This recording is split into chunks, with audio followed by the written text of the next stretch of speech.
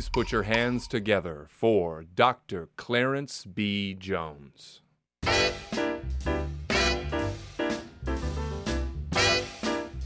Just want to test out an old man's ability to cry.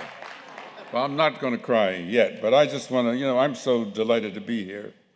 I can't, someone asked me how long have I been doing this. I can't remember, but I want to say a special shout out because I want to acknowledge what all of you know, that we had the great service of Andrew Sherry and Norris West. And I mention that because my brother Norris West, you see, we both come from North Philadelphia, near Master Street, and he's a bad dude separate and apart from his work with the network. So here we are, the Clarence B. Jones Impact Award. And I am honored that such an award bears my name. And I am even more honored that past recipients, just as this current recipients, reflect the things that I have worked for a great part of my life. I suppose the most indelible imprint on my life, other than the Catholic nuns who raised me and told me that I was beautiful, God loved me, and that, they said that until I was 6 to 14. So when somebody tells you you're beautiful, God loves you, be a good boy, you believe that.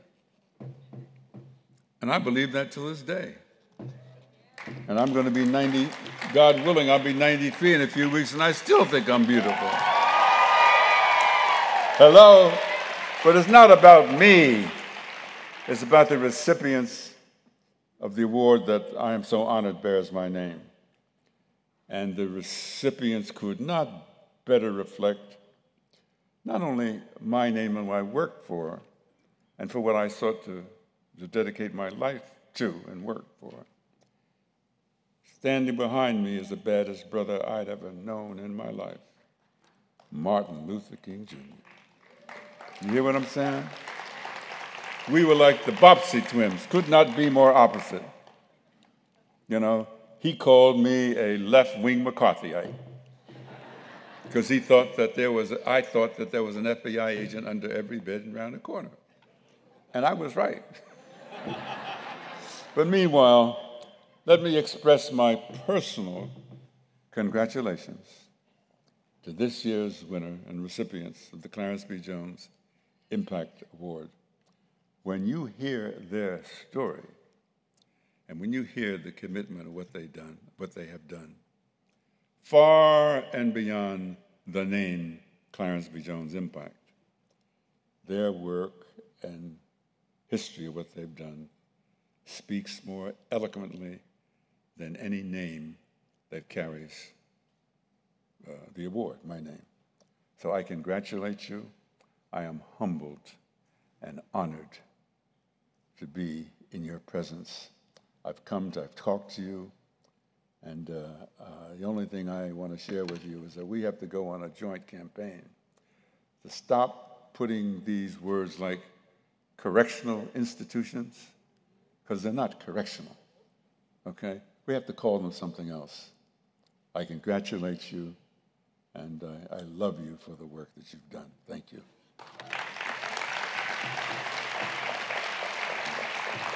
Please welcome to the stage our Jones Award judges. Closer I am, closer I am, now I went to see the doctor of philosophy with a poster of Rasputin and a beer down to his knee. He never did marry or see a big great movie. He created my performance. He said he could sit with me. I spent 4 years prostrate to the higher mind. Got my paper and I was free.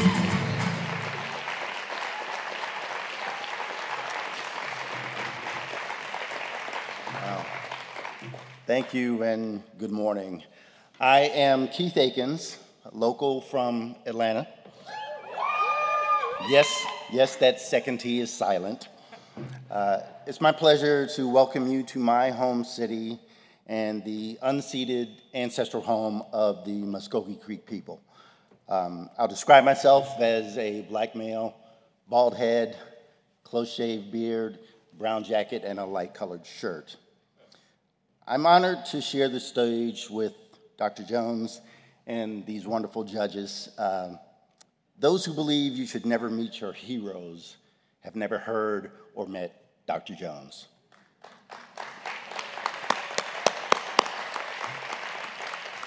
Thank you, sir, for your words of wisdom and for continuing to be a beacon of what our voices can accomplish in this world. I am humbled, and we all are grateful. Fittingly, the Clarence B. Jones Impact Award is an honor that's given annually to an individual team, an individual, or organization for a communications effort that changed our society for the better. Awardees have paved the way for future transformative campaigns by providing all of us the insights and blueprint that were key to their success. What does that success look like? Dramatically curbing teen smoking, winning the largest expansion of the Voting Rights Act since the Civil Rights Act, preserving DACA and protecting dreamers, strengthening reproductive justice in rural communities, getting a wrongfully convicted man released from death row. Having served as a judge on this year's panel, I've had the honor and privilege to learn about a number of amazing and extraordinary communications campaigns that elevated ideas, influenced attitudes, and inspired action in pursuit of change. That we had so many incredibly strong nominees made the judging process a little bit tough this year, but ultimately it proved the worthiness of our 2023 Jones Award winner. Thank you. Hi, everyone, and thank you, Keith. I'm Sylvia Ewing, and what a great conference, right? Thanks to the kindness of people like Kate, who loaned me this shawl, because it was a little cool. So, Kate, I've got to give you your shawl back a little later. That kindness just extends throughout the room, and it extends back home to the local ComNet chapters, like in Chicago, where I recruited my colleague, Jalene, at a local event. But what a privilege it is to be here and to work with these other judges. I know we all see it as a huge and humbling responsibility, but we got it right. Protecting those who are courageous enough to shine a light on the wrongdoing of people in power is critical to the functioning of our democracy and society. You're going to meet two dynamic women who represent Whistleblower Aid. They know what it's like to withstand pressure, speak truth to power, spread the story of their clients widely, and ensure accountability for all. They provide pro bono service and the benefit of personal experience and guidance to support whistleblowers as they navigate an often dangerous legal landscape. Whistleblower Aid has brought much needed scrutiny and better regulation to social media platforms like Facebook and Twitter. By taking a holistic approach to protecting those willing to expose wrongdoing and advance justice in response to it, Whistleblower Aid has brought accountability to powerful institutions while prioritizing its clients' well-being under the face of intense scrutiny. We have all benefited from their efforts. Thank you.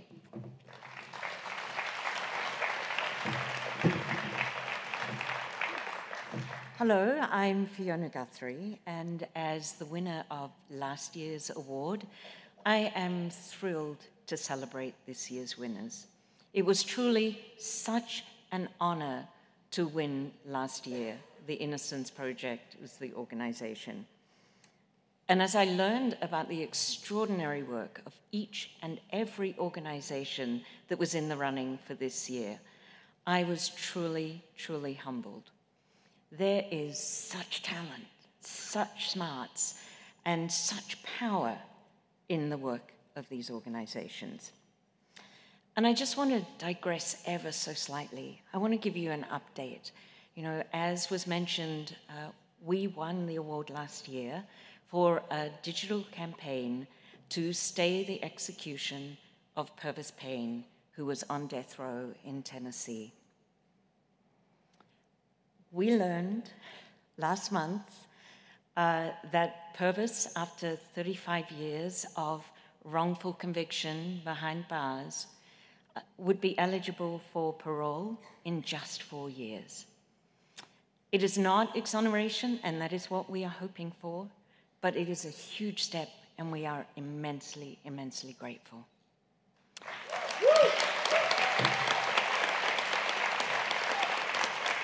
So, with that, to bring it back to this case, it gives me enormous pleasure to present the 2023 Clarence B. Jones Impact Award to the amazing and brilliant team at Whistleblower Aid.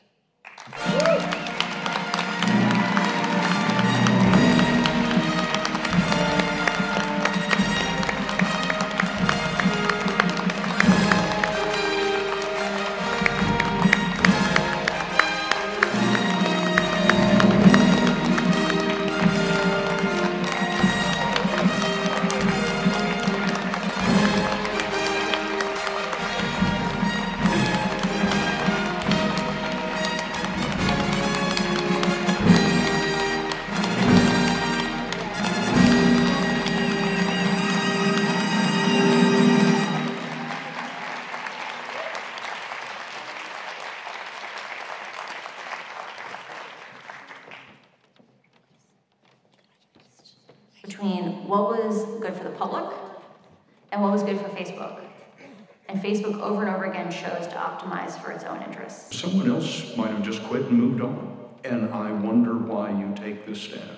Imagine you know what's going on inside of Facebook and you know no one on the outside knows. When and how did it occur to you to take all of these documents out of the company?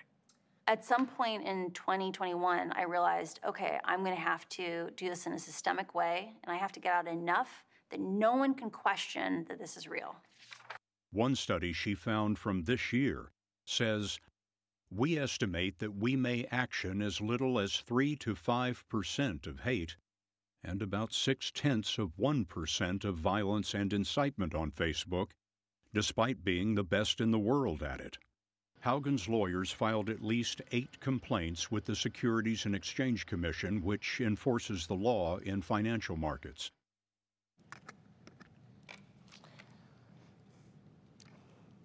Hi. Some of you may remember that Sunday night in 2021 when Frances Haugen first went on national television to expose Facebook. And those of you who don't were probably watching Tom Brady come out of retirement to go against his former team, the New England Patriots, and beat them.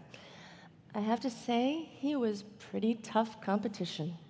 But Frances was winning more than a ball game. She rocked the social media world. The next morning's headlines said it all. Facebook is misleading the public. Facebook whistleblower says company incentivizes divisive, angry, and polarizing content. And this from the New York Times. Whistleblower says Facebook chooses profits over safety. Of course, these headlines and the storm of public outrage that followed didn't come out of the blue. They were a result of months of work done in the utmost secrecy, so no one, least of all Facebook, would suspect what was about to hit them. We wanted to make sure Frances got to tell her story her way. We wanted the public to hear the explosive revelations that she brought to us before anyone had a chance to change the subject or put a different spin on it. At Whistleblower Aid, we believe a single individual with the courage to tell the truth can take on the world's most powerful institutions. Thank you. I'm Libby Liu, and I am the CEO of Whistleblower Aid. On behalf of our organization and the dozens of whistleblowers we work with, we are so humbled by this award. And as excited as I am to stand here representing our organization and our whistleblowers, I just want to warn you, I'm a nervous wreck because I have terrible stage fright. But I promise I'm not going to try to envision you in your underwear. I'm right here with you, Libby. It's an honor to join you here in Atlanta. As a lifelong communications professional, I feel right at home. As Vice President of Whistleblower Aid, I oversee the communication strategies for each of our clients.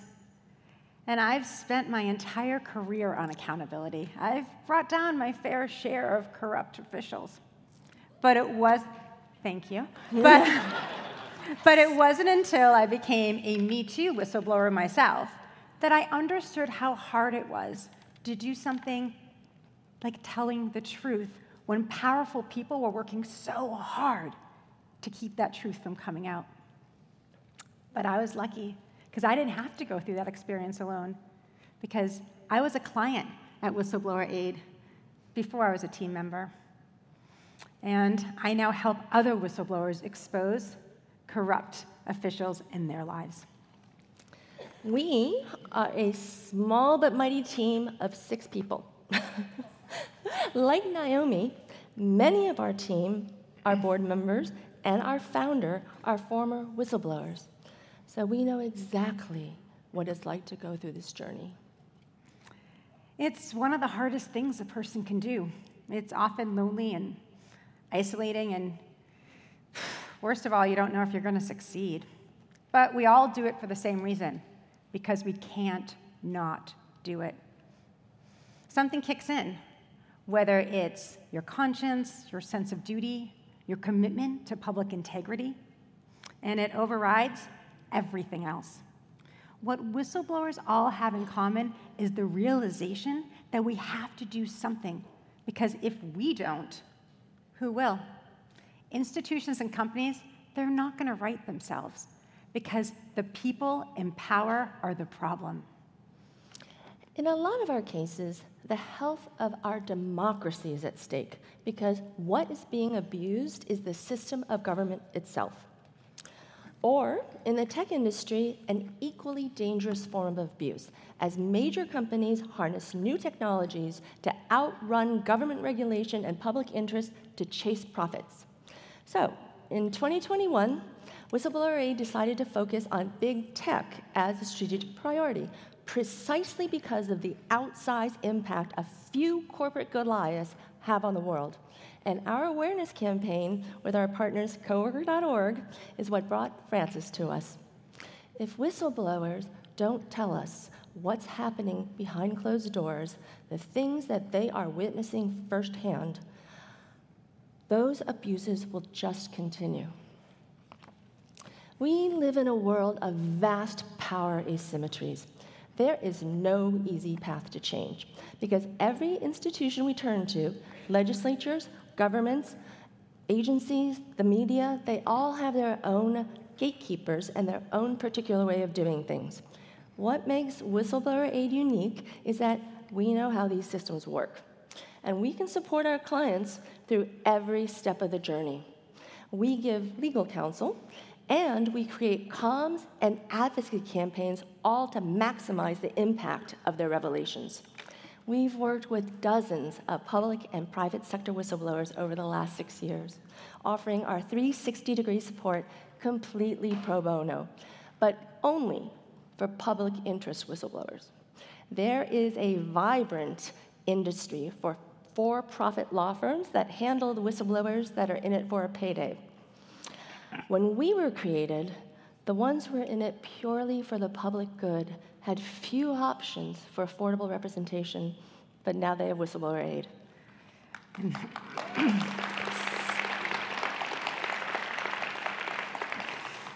We are so grateful. Communications are key, of course, and that's what we're here to focus on today.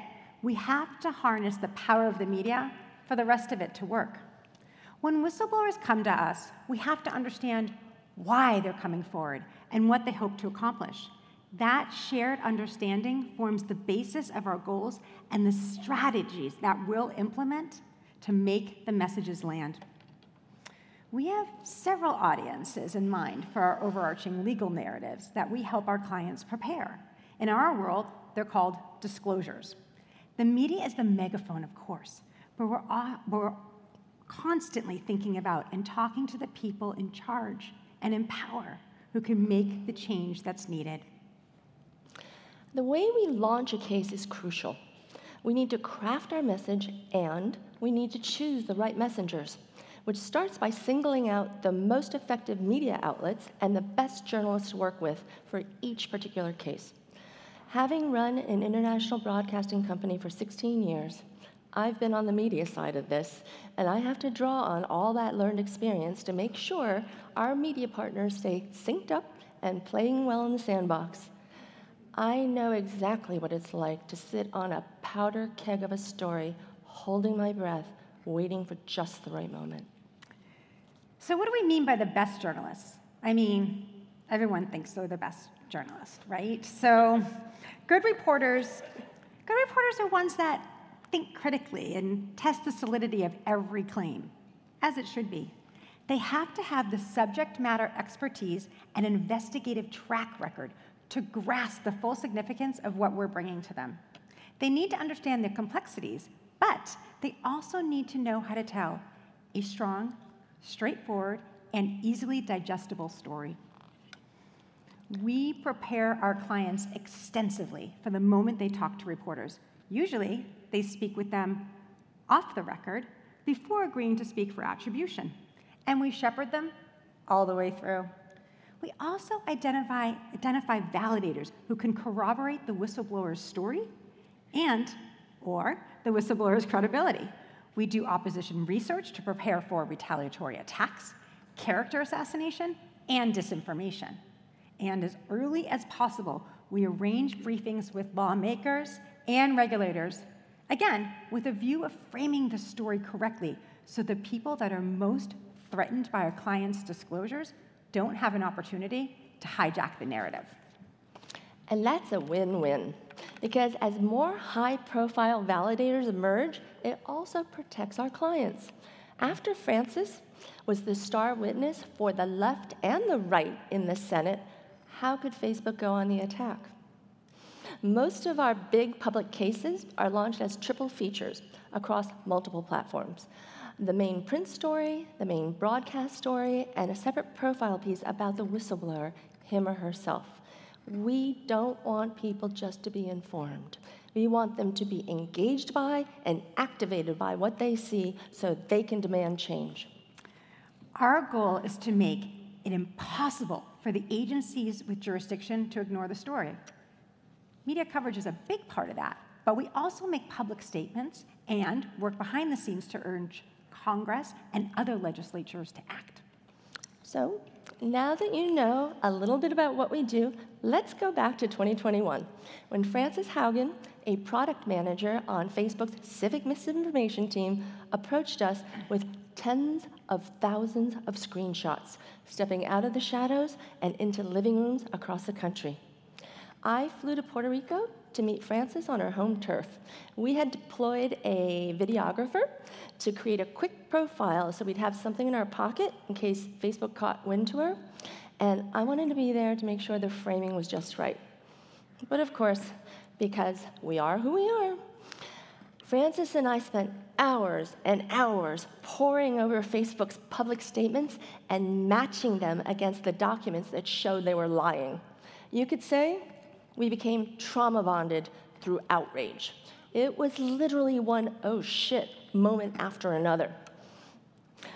What Frances had seen from the inside of the world's most powerful social media platform was a dangerous pattern of putting profits over people. The company had seen the upside of spreading hate, violence, division, and fear, and even embraced it because it all drove engagement.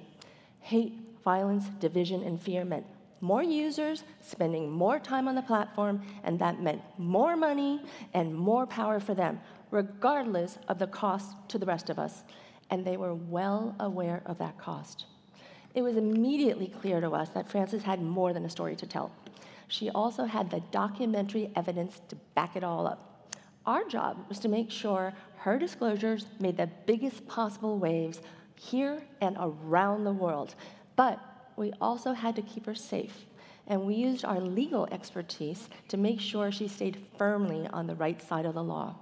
Our huge, then 4-person team worked around the clock to transform her screenshots into PDFs so that we could put them in a searchable database.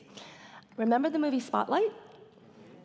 Yeah, that was us, day and night, because we couldn't even do the analysis we needed until it was all searchable. But we didn't go to the media first. We submitted Frances's documents and disclosures to a number of government agencies, including the SEC. Doing this was essential because it triggers legal protections against whistleblower retaliation. We then submitted her documents and disclosures to members of Congress, stressing the need for complete secrecy, which is not that easy on the Hill. Congress had the legal authority to do whatever they deemed necessary for the good of the people. Facebook, like most corporations, uses non-disclosure agreements to intimidate and force its employees to keep its secrets. Once upon a time, NDAs were used for trade secrets, which is completely legitimate. Today, they're used to silence whistleblowers and threaten them with lawsuits. Going to the agencies and the U.S. Congress was a legally protected way for Frances to share her documents. Next, we executed a 3-stage communication strategy to keep the pressure on to finally get meaningful legislation passed. But the documents, they had to be the star. We wanted to protect Frances's identity right away because we knew from experience that the first thing powerful people do who are under pressure is to attack the messenger. The evidence spoke for itself, so we couldn't let her identity distract from the impact of the document drop. Facebook could try and fail to discredit its own internal documents, but we were deliberately depriving them of a target to hit. Jeff Horowitz of the Wall Street Journal had the print exclusive, and he's a great investigative journalist who had earned Frances's trust by extensively reporting on Facebook. Jeff understood the context and had the network of inside sources, so he could build out all of these stories. He was given the exclusive to publish an entire series of in-depth reports based on the documents and disclosures that we had provided to Congress and the agencies. The Journal, with its deep resources and expertise on a wide range of issues, was one of the few outlets with the credibility and the journalistic chops to dig deep on the many subjects on our first disclosures. And while legacy media is far from the only game in town, the value of their resources, expertise, and audience reach is still really powerful. They command attention on Capitol Hill and in corporate boardrooms in a way that few other outlets can. At Whistleblower Aid, they are central to our maximum impact strategies designed to create inflection points in the national discourse. And let's be real, we weren't going to launch Frances on social media because, you know, it's Facebook. And it's also not about finding just the first journalist to tell your story, but about finding the right one, like a partner, your first one, your second one. The storyteller matters. Building those relationships is paramount before this kind of launch. The days before a public launch are nerve-wracking. Our partners are almost ready to tell the story. Months of work have gone into it, and the pressure for everybody to keep the secret and hold to the strategy is intense. Working in this high-stress environment with such high stakes, it seemed like every day there was a new crisis. On one day, we caught wind that our offices were being watched. And then, due to a miscommunication, just the day before the 60 Minutes reveal, CBS Online published a few of the disclosures, which were supposed to be the exclusive right of the Wall Street Journal. That sucked, and I personally took responsibility for it. But both outlets will forever be go-to partners for us for future cases because they were just such pros. The first blockbuster piece came out on September 13th, 2021. It revealed a secret Facebook program called Crosscheck that allowed certain users to get a pass on content moderation, flouting Facebook's own rules against misinformation and hate speech, and directly contradicting all of their public statements. The news hit Washington and Facebook headquarters like a lightning bolt. Within minutes, our inboxes were flooded with journalists and Hill staff looking to make sense of what was going on and trying to find out what they could expect to unfold next. The next day, the Journal published a brutal story on just how aware Facebook was about the damage Instagram was doing to the mental health of teens, driving them into depression, self-harm, and even suicide. That was followed by more stunning reports on the role Facebook plays in the trafficking of drugs, humans, misinformation, disinformation, and their utter disregard to even attempt meaningful content moderation in languages most dependent on it. Jeff's reporting made clear how and why Facebook's algorithms were promoting anger and division to boost engagement and profit.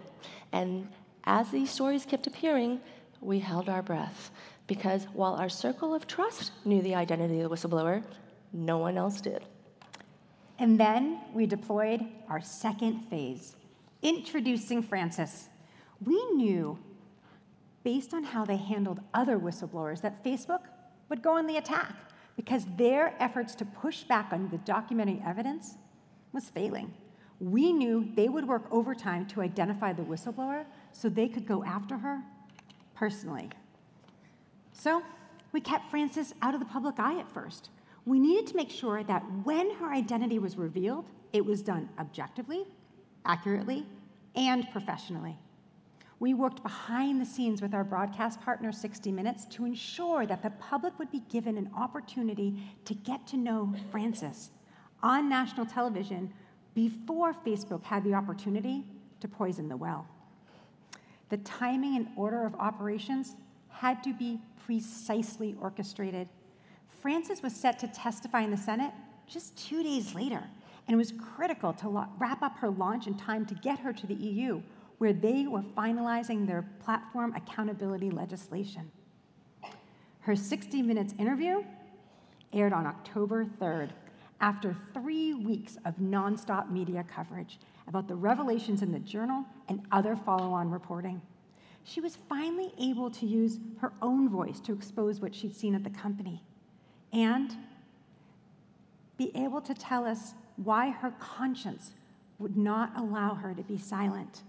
Just being allowed to be herself was compelling and made her revelations resonate in a wholly different way.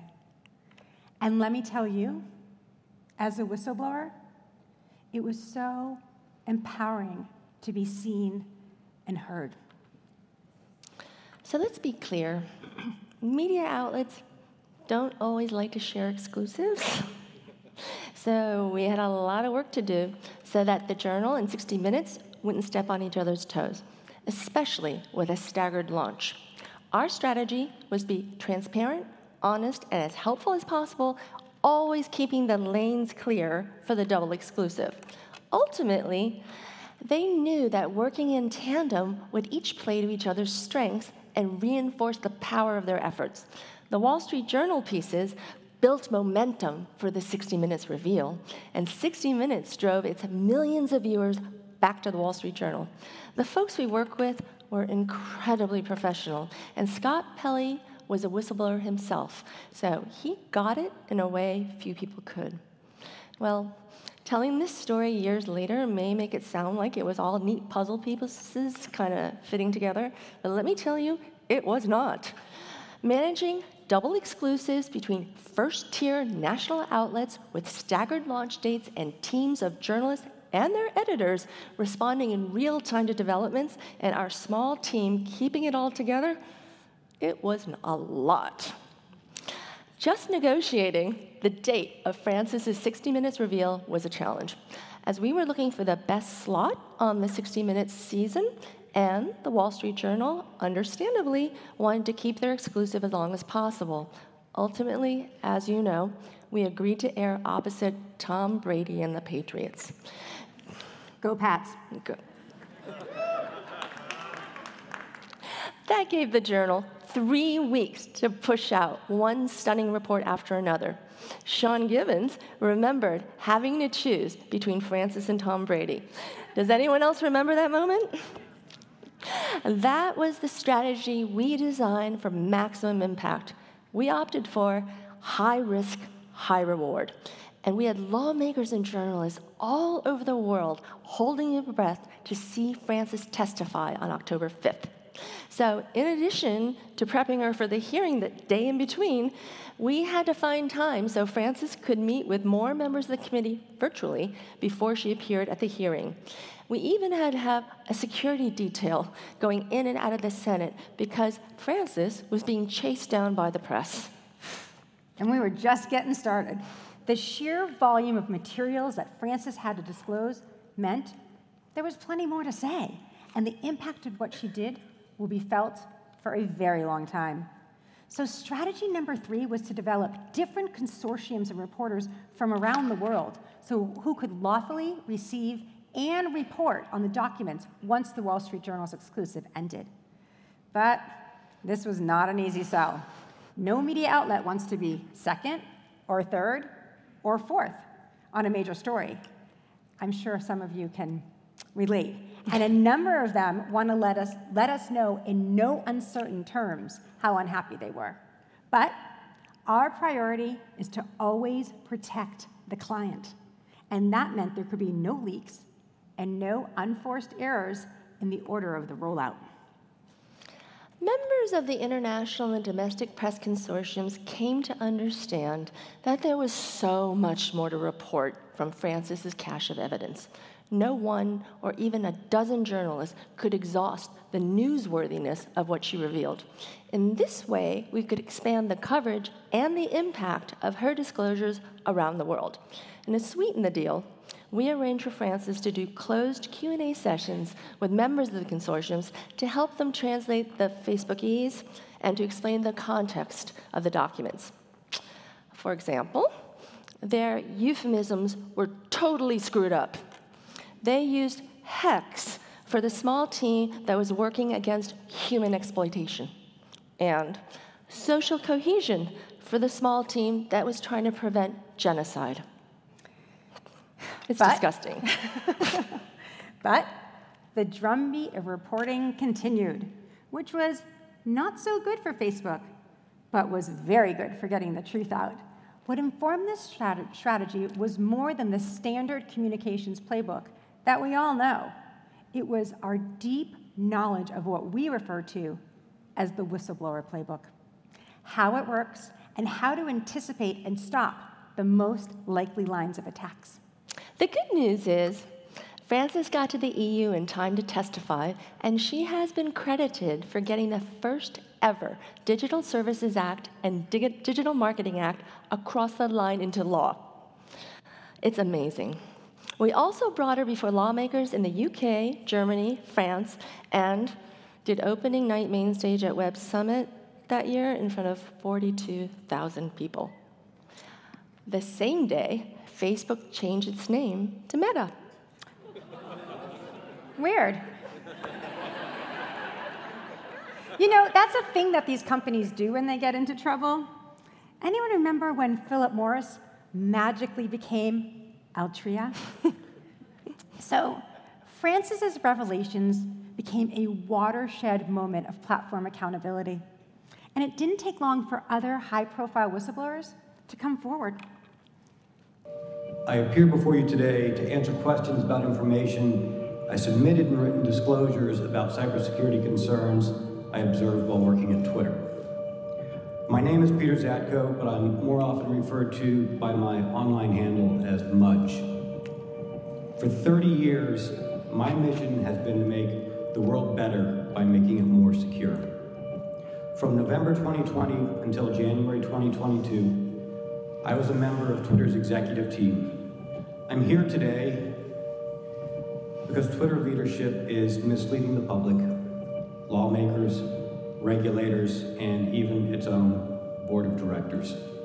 The company's cybersecurity failures make it vulnerable to exploitation, causing real harm to real people. The most prominent of these was Peter Zatko, an internet safety pioneer known as Mudge. Mudge was the former security lead at Twitter. He came to us before Elon Musk began his courtship of the company. Mudge had explosive revelations about the inability of Twitter to protect data, to ensure continuity of operations, or even to comply with the laws and consent decrees it was subject to. Mudge had spent his life in the tech sector and was enormously respected throughout the field. You got it, Jesus Hacker. His nickname is Jesus Hacker. Yes. He helped shape how our government invests in innovation and famously testified before Congress as a very young hacker. So he didn't need to be introduced in the same way that Francis did. He didn't need to bring out reams of internal documents, and the power of Mudge's revelations was his expertise. We couldn't simply cut and paste the strategy that we'd used with Francis. When Jack Dorsey recruited Mudge, he asked him to give him the ground truth at Twitter because he wasn't getting it from his own team. Mudge felt obliged to do whatever he could to help because that's just who he is.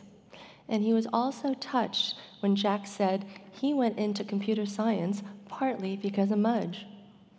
Mudge's job at Twitter was to enhance data security and the company's security infrastructure. It didn't take long for him to uncover some shocking security flaws that their own engineers had been raising the alarm on for years, and conditions well beyond anything he was led to expect, endangering users and allowing bad actors, especially foreign adversaries, to exploit the platform. Like most whistleblowers, Mudge did what he could to raise the issues internally. But, again, weird, the company didn't want to hear it. After Jack Dorsey left, the leadership wasn't just uninterested in the solutions he was proposing, they didn't even want to acknowledge there was a problem. No surprise, since the next CEO, Parag Agrawal, had been head of engineering before he was elevated. So pretty much all of this had happened under his watch. But always a champion for the public good, Mudge could not live with allowing such a dangerous situation on the world's town square to continue its perilous high-wire act. We handled Mudge's case in two parts. First, we filed an 80-page disclosure with the SEC so that they would have an opportunity to review the facts before a media storm was raging above their heads. Then, we lawfully submitted his disclosures to members of Congress, enabling the Senate Judiciary Committee to subpoena him to testify before them, the only way he could speak publicly. One of the biggest challenges with Mudge whistleblowing is that it tested our ability to translate arcane tech terminology and concepts into a story that the public and lawmakers could understand. Who here knows what God mode or monetizable daily active users is? Anyone? Nope. Hint, the first is the ability to take over anyone's account, and the second is a made-up term from Twitter to sell advertising. So we started the narrative by simplifying the terms and then integrated the ideas our audience was already familiar with. We then moved the story towards visuals and analogies. Mudge said Twitter was like being on a jumbo jet in air with losing an engine, without another one, and no user manual. We emphasized the real-world consequences, like January 6th. We tied every thread of the story into larger themes, and most importantly, to why our audiences should actually care. Because in 2022, you didn't need to have a Twitter account to be impacted by what happened on the platform. We had all lived through the 2020 election and were, in part, thanks to Francis, just beginning to understand how entire societies could be manipulated by the virtual spaces so many of us were living in. We hit on these themes when breaking down Mudge's disclosures to the public. Twitter was already big news by then because Musk had just announced he wanted to buy the company and take it private. So a lot of people were voicing fears about the future of Twitter. If they only knew, right? and the SEC was reviewing Musk's proposal to take the company private. It was clear to us we needed this story to break in Washington, D.C., because Congress couldn't and wouldn't ignore it. 1 month later, our media partners broke the story. Mudge's unassailable reputation was a huge asset for us. We made no attempt to conceal his identity. Who he was powered his disclosure. In fact, his name and face appeared on the front page of the Post, and the hacker world flooded social media with validation. Parag didn't stand a chance trying to discredit Mudge. No one could. This, too, was also planned as a story to be shared among different media outlets.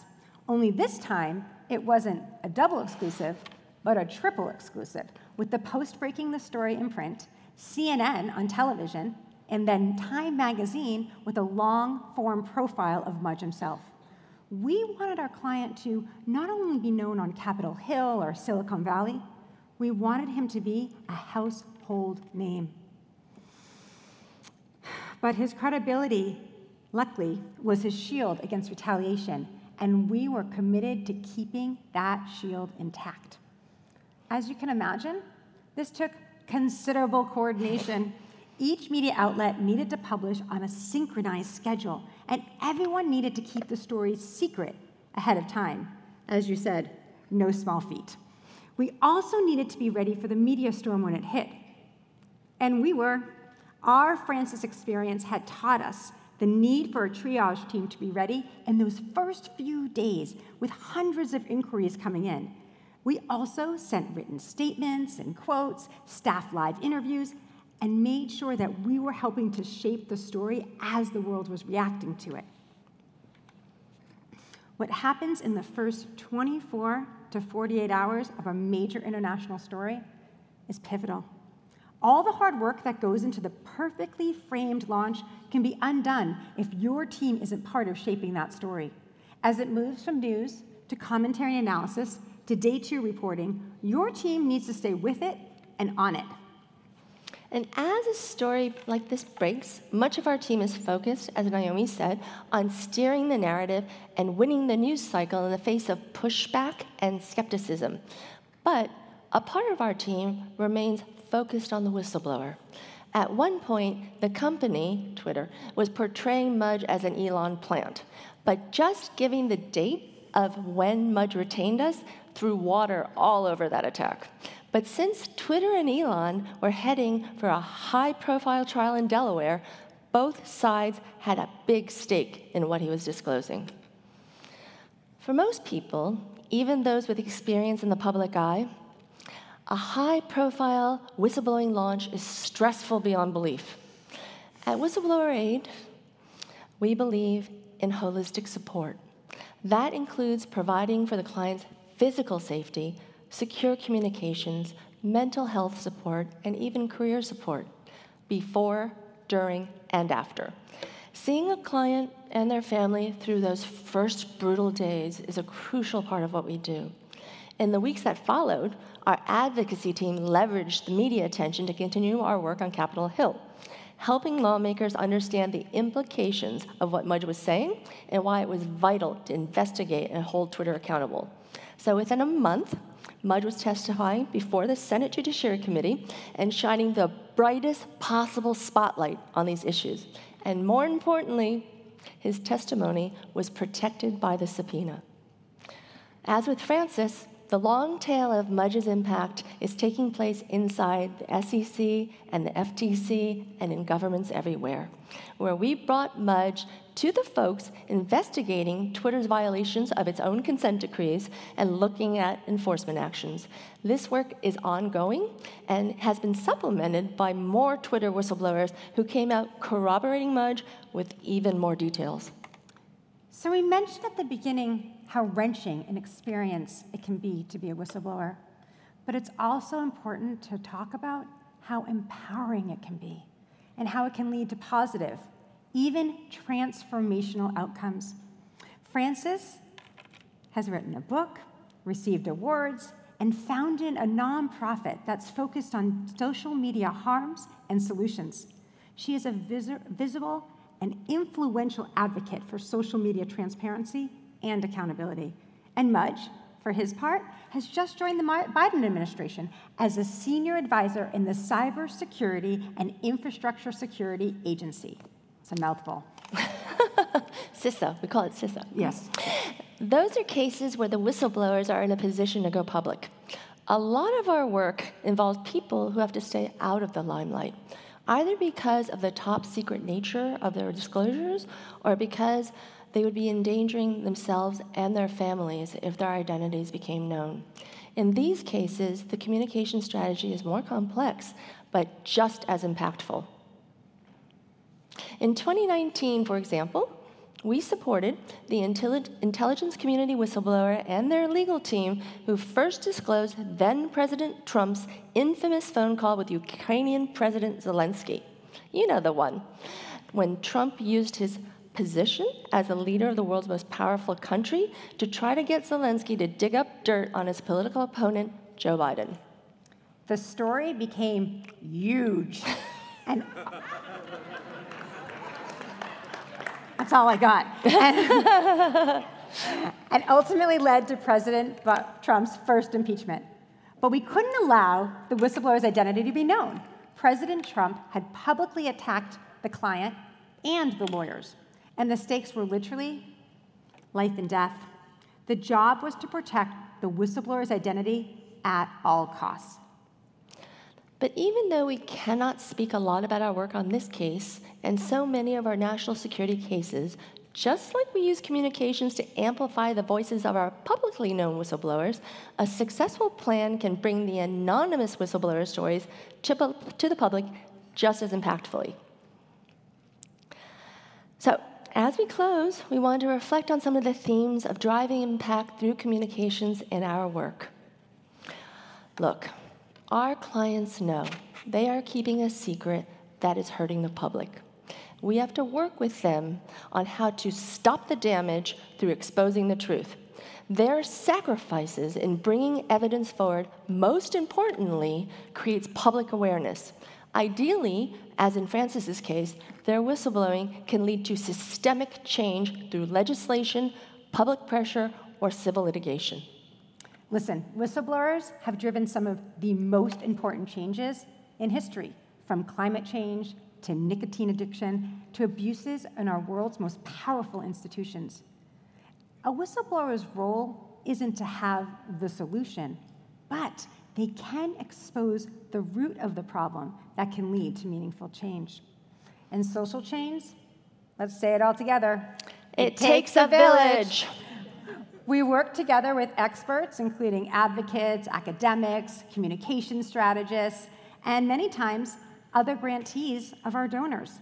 Our diverse set of partners always expands after an effective public launch. As storytellers and truth tellers, our most important partners are journalists. We believe in the power of the free press, in the credibility that comes with their scrutiny, in the impact that comes from the audiences they reach, and in the power of the news cycle to shift national discourse. Some may be skeptical that national discourse still exists, which is fair. Some think that because we no longer have physical water coolers, people don't hang out and talk about news of the day. But our work affirms that with the right message, the right messenger, and the power of the press, truth tellers can make a difference for all of us. So now that you know what we do, we want to end today with the voices of our whistleblowers talking about their very own experiences. Their courage motivates us to speak truth to power every single day. Without Whistleblower Aid, I would not have been able to come forward. Whistleblower Aid really helped me continue to do what I wanted to do, continue to do the right thing in a manner which kept me safe. Before Whistleblower Aid, honestly, I felt a little bit like I was way over my head and I didn't have adequate preparation. One person has the ability to make incredible change through what they're bringing forward. That's why whistleblowers are so essential. Our world right now is pretty much defined by asymmetric power structures. I mean, whistleblowers bring a sense of balance to our society. If you don't have to people coming forward, that activity continues and begins to spiral out of control. We know that individuals can't afford to have proper legal counsel. Whistleblower Aid is a nonprofit organization so that we can give pro bono services to public interest whistleblowers. Some of the lawyers who helped found the organization were whistleblowers themselves, which gives them a mentality and experience that is incredibly unique. As a result of our work, laws have changed, industries have been reformed, and the public has risen to hold the powerful accountable. I want to find out who is the whistleblower. We got to find out about the whistleblower. In calling for the public disclosure of my client's identity shall also be responsible, be that legally or morally. The complaints say Facebook's own research shows that it amplifies hate. Facebook's products harm children, stoke division, and weaken our democracy. But the company hides what it knows. I came forward against concealing the truth and protecting a pedophile. Twitter leadership is misleading the public, lawmakers, regulators, and even its own board of directors. That plan called for policy and regulatory changes that would be very friendly to the coal industry. The president removed Sharpley's nomination. That's pretty effective, I would think. Over the course of working with Whistleblower Aid, I have learned a lot about the process of whistleblowing and what choices I get to make in terms of trying to maximize the impact of these disclosures. Whistleblower Aid helped me get everything in order and put forth a complaint to the Inspector General. Whistleblower Aid helped me essentially take on a big institution, really helped me figure out how to deal with the media, how to talk to journalists. They are providing me support without the expectation of return, because I'm doing the right thing. There's always going to be whistleblowers, regardless of what party's in power. There's going to be people seeing misconduct. There's going to be people facing the threat of retaliation. Looking back on it, I am really glad I came forward. I don't know where I would be without Whistleblower Aid. It's just, it's so scary to think about. So, thank you so much for being a great audience.